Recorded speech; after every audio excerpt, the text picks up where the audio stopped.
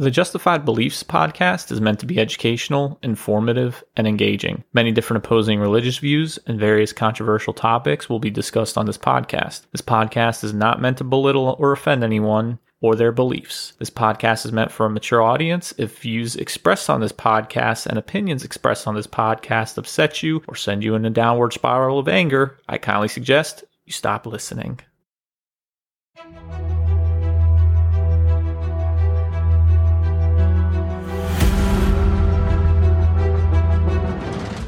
Welcome to the first episode of the Justified Belief podcast. I'm your host, Luka Jurak. So this episode is basically me having a conversation with my microphone, since I lack any listeners right now or guests, but that'll change moving forward. I want to just use this opportunity to tell you guys listening out there in the ether what this podcast is all about. So this podcast is for people who are interested in biblical prophecy, theology, the occult, and New World Order type dealings. We will also be discussing different religious beliefs and discuss why we believe the things we believe. I'll also talk about a couple misconceptions in the Bible that are pretty interesting to say the least. Now, if you're a normal person and you're still listening to this, I invite you to free fall down the rabbit hole with me. And if you think it's all make-believe, well then I hope at the very least you get some comedic entertainment out of this podcast. I anticipate at some point folks may drop some mild profanity because tensions may run high.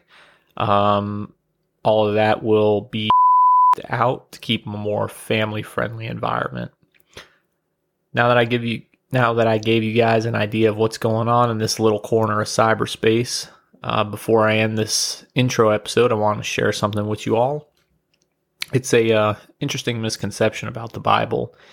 So I often hear and see people, both Christian and non-Christian, who are unaware of the reasoning as to why the God of Israel destroyed the cities around Israel or had Israel war with the cities and destroy them. If you didn't know, some of the Jews and the other people living around Israel were actually sacrificing human, adults, and in some cases children to various pagan gods. A lot of people leave that part out when they talk about the wrath of God. They mostly talk about how God just angrily went around blowing cities up for no good reason, but they never tell you why. So there's actually a bunch of scripture about this, but I'll give you a couple of passages to check out on your own if you're interested. So the first one we have for you is the book of Numbers, chapter 25, 1 through 9. Talks about the people of a city called Peor, who were sacrificing humans to Baal. Baal is another name for Satan. Also in the book of Deuteronomy, chapter 12, 29 to 31, describes how some of the nations around Israel were burning their own sons and daughters to these pagan gods. So, and then when we go ahead and check out 1 Kings chapter 1, 1 through 4, describes that the people of the city of Ekron were serving Baalzebub, which again is another name for Satan. And by serving, those are things like, ritualistic things that they might do, or, the sacrifices and things like that. Basically anything that promotes Satan's dominion over the earth would be in service to him. So last but not least, the book of Jeremiah, chapter 7, verse 31. Some of the Hebrews were influenced by the people living around them, and some began to turn away from God and started building altars in a place called Topeth. And in Topeth, they started to immolate their own kids in the name of a pagan god called Molech. Now, for those of you who don't know what immolation is, it's a ritual where you have someone pass through a fire, they get burned, and are maimed for life. It's pretty barbaric, gonna be honest. Not sure what was around during those times that would compel someone to do that, but it's pretty wild. So a couple of pagan gods the Bible talks about are the Asheroth, which was a female deity that some tribes around Israel worshipped. Milcom, a male deity worshipped by a group called the Ammonites. And there's Chemosh, who was worshipped by a group called the Moabites. And then Molech, which we discussed, was another pagan deity. And then finally, as we heard, Satan as well. So what's really interesting is it turns out these pagan gods aren't just names in the Bible. So many of you may not know, but archaeologists have actually found different statues and artifacts of these pagan gods in different regions of the Middle East. You might be wondering at this point where these pagan gods come from. The Bible actually explains it, and I'll expand on this further in a later episode, but real briefly, just so you have an idea, some come from man's mind, like the story of the golden calf that the Hebrews made and worshipped, that was described in the book of Exodus. Most of the pagan gods are actually demons masquerading as deities, and a few are the first fallen angels that you will read about in Genesis chapter 6, 1 through 12. Can you believe that?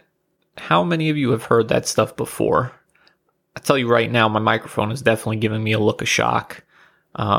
Never heard this much before until I actually started to read my Bible.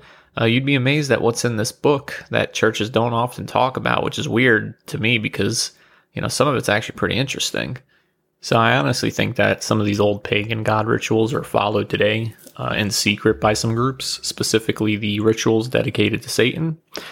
I came to this conclusion based on a lot of different material I read about occult stuff and satanic rituals. What's going on today with sexualizing of children and the hard push to get kids confused about their sexual identity is a core theme in these books that talk about satanic occults. What's even crazier is you'd be surprised how mainstream some of these occult symbols are, and most of us don't even know it. So there's actually a really interesting book. It's a short read. It's called Cannibalism, Blood Drinking, and High Adept Satanism. It's written by a guy named Kurth Barker. As you can see from the title, not something you want to read as a bedtime story to the minors. Now, whether you believe Kurth's story or not, it's still an interesting read, so I definitely recommend it. So this book is a autobiography by Kurth, who was the victim of childhood satanic ritual abuse. I won't dive deep into the book here because some of it is pretty heavy, but the gist of it is Kurth was assaulted for many years by a close family friend who was pretty wealthy and influential within his community.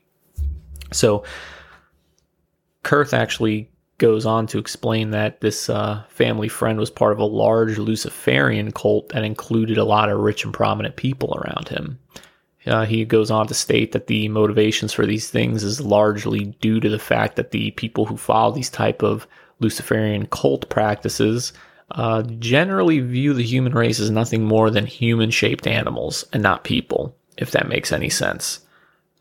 So Kurth talks a lot about how these Luciferian cults are big into sexualizing kids and cross-dressing adults for sexual pleasure. So Kurth eventually was able to escape the Luciferian cult when he got older, thanks to the help of a friend he made. He unfortunately never felt safe going to the police due to the wildness of the story, which I don't blame him. I mean, what cop would believe that that story if you told them, hey, I'm getting held by a Luciferian cult and I need help. You'd immediately get thrown into the nut house, or people would immediately assume you're, touched in the mind. So the other reason he never went to the police is because Kurth was growing up in a small town there. And unfortunately, the family friend, who was, again, really wealthy and influential, had a lot of influence with the local police force. And it's real unfortunate that he didn't feel safe going to the police. But luckily, he was able to get out, and he talks about all that in his book. So again, it's an interesting read to check it out when you have the time. And that's it for now. So I hope you guys found that somewhat interesting. The next episode will hopefully be out in a few weeks, and I'll have a speaker with me this time who will be talking about how the U.S. school system was funded early on by John D. Rockefeller, and why his policy of forced general education at a young age is detrimental to our society. And it was intentionally done in an effort to erode family values and replace it with industrial indoctrination to create a society of non-self-aware workers. Sounds crazy, but when you think about what's going on in these days and how some people are, might not be too far from the truth. So if you like what you're hearing so far and want to feel what it's like to slowly feel the sanity leave your mind, then feel free to follow the Justified Belief Podcast Facebook page to stay up to date on upcoming episodes, book recommendations, and to stay on top of the various discussions we'll be having. If you have any suggestions for the show or want to be on the show, feel free to shoot me an email at justifiedbelief@gmail.com. Good night and God bless.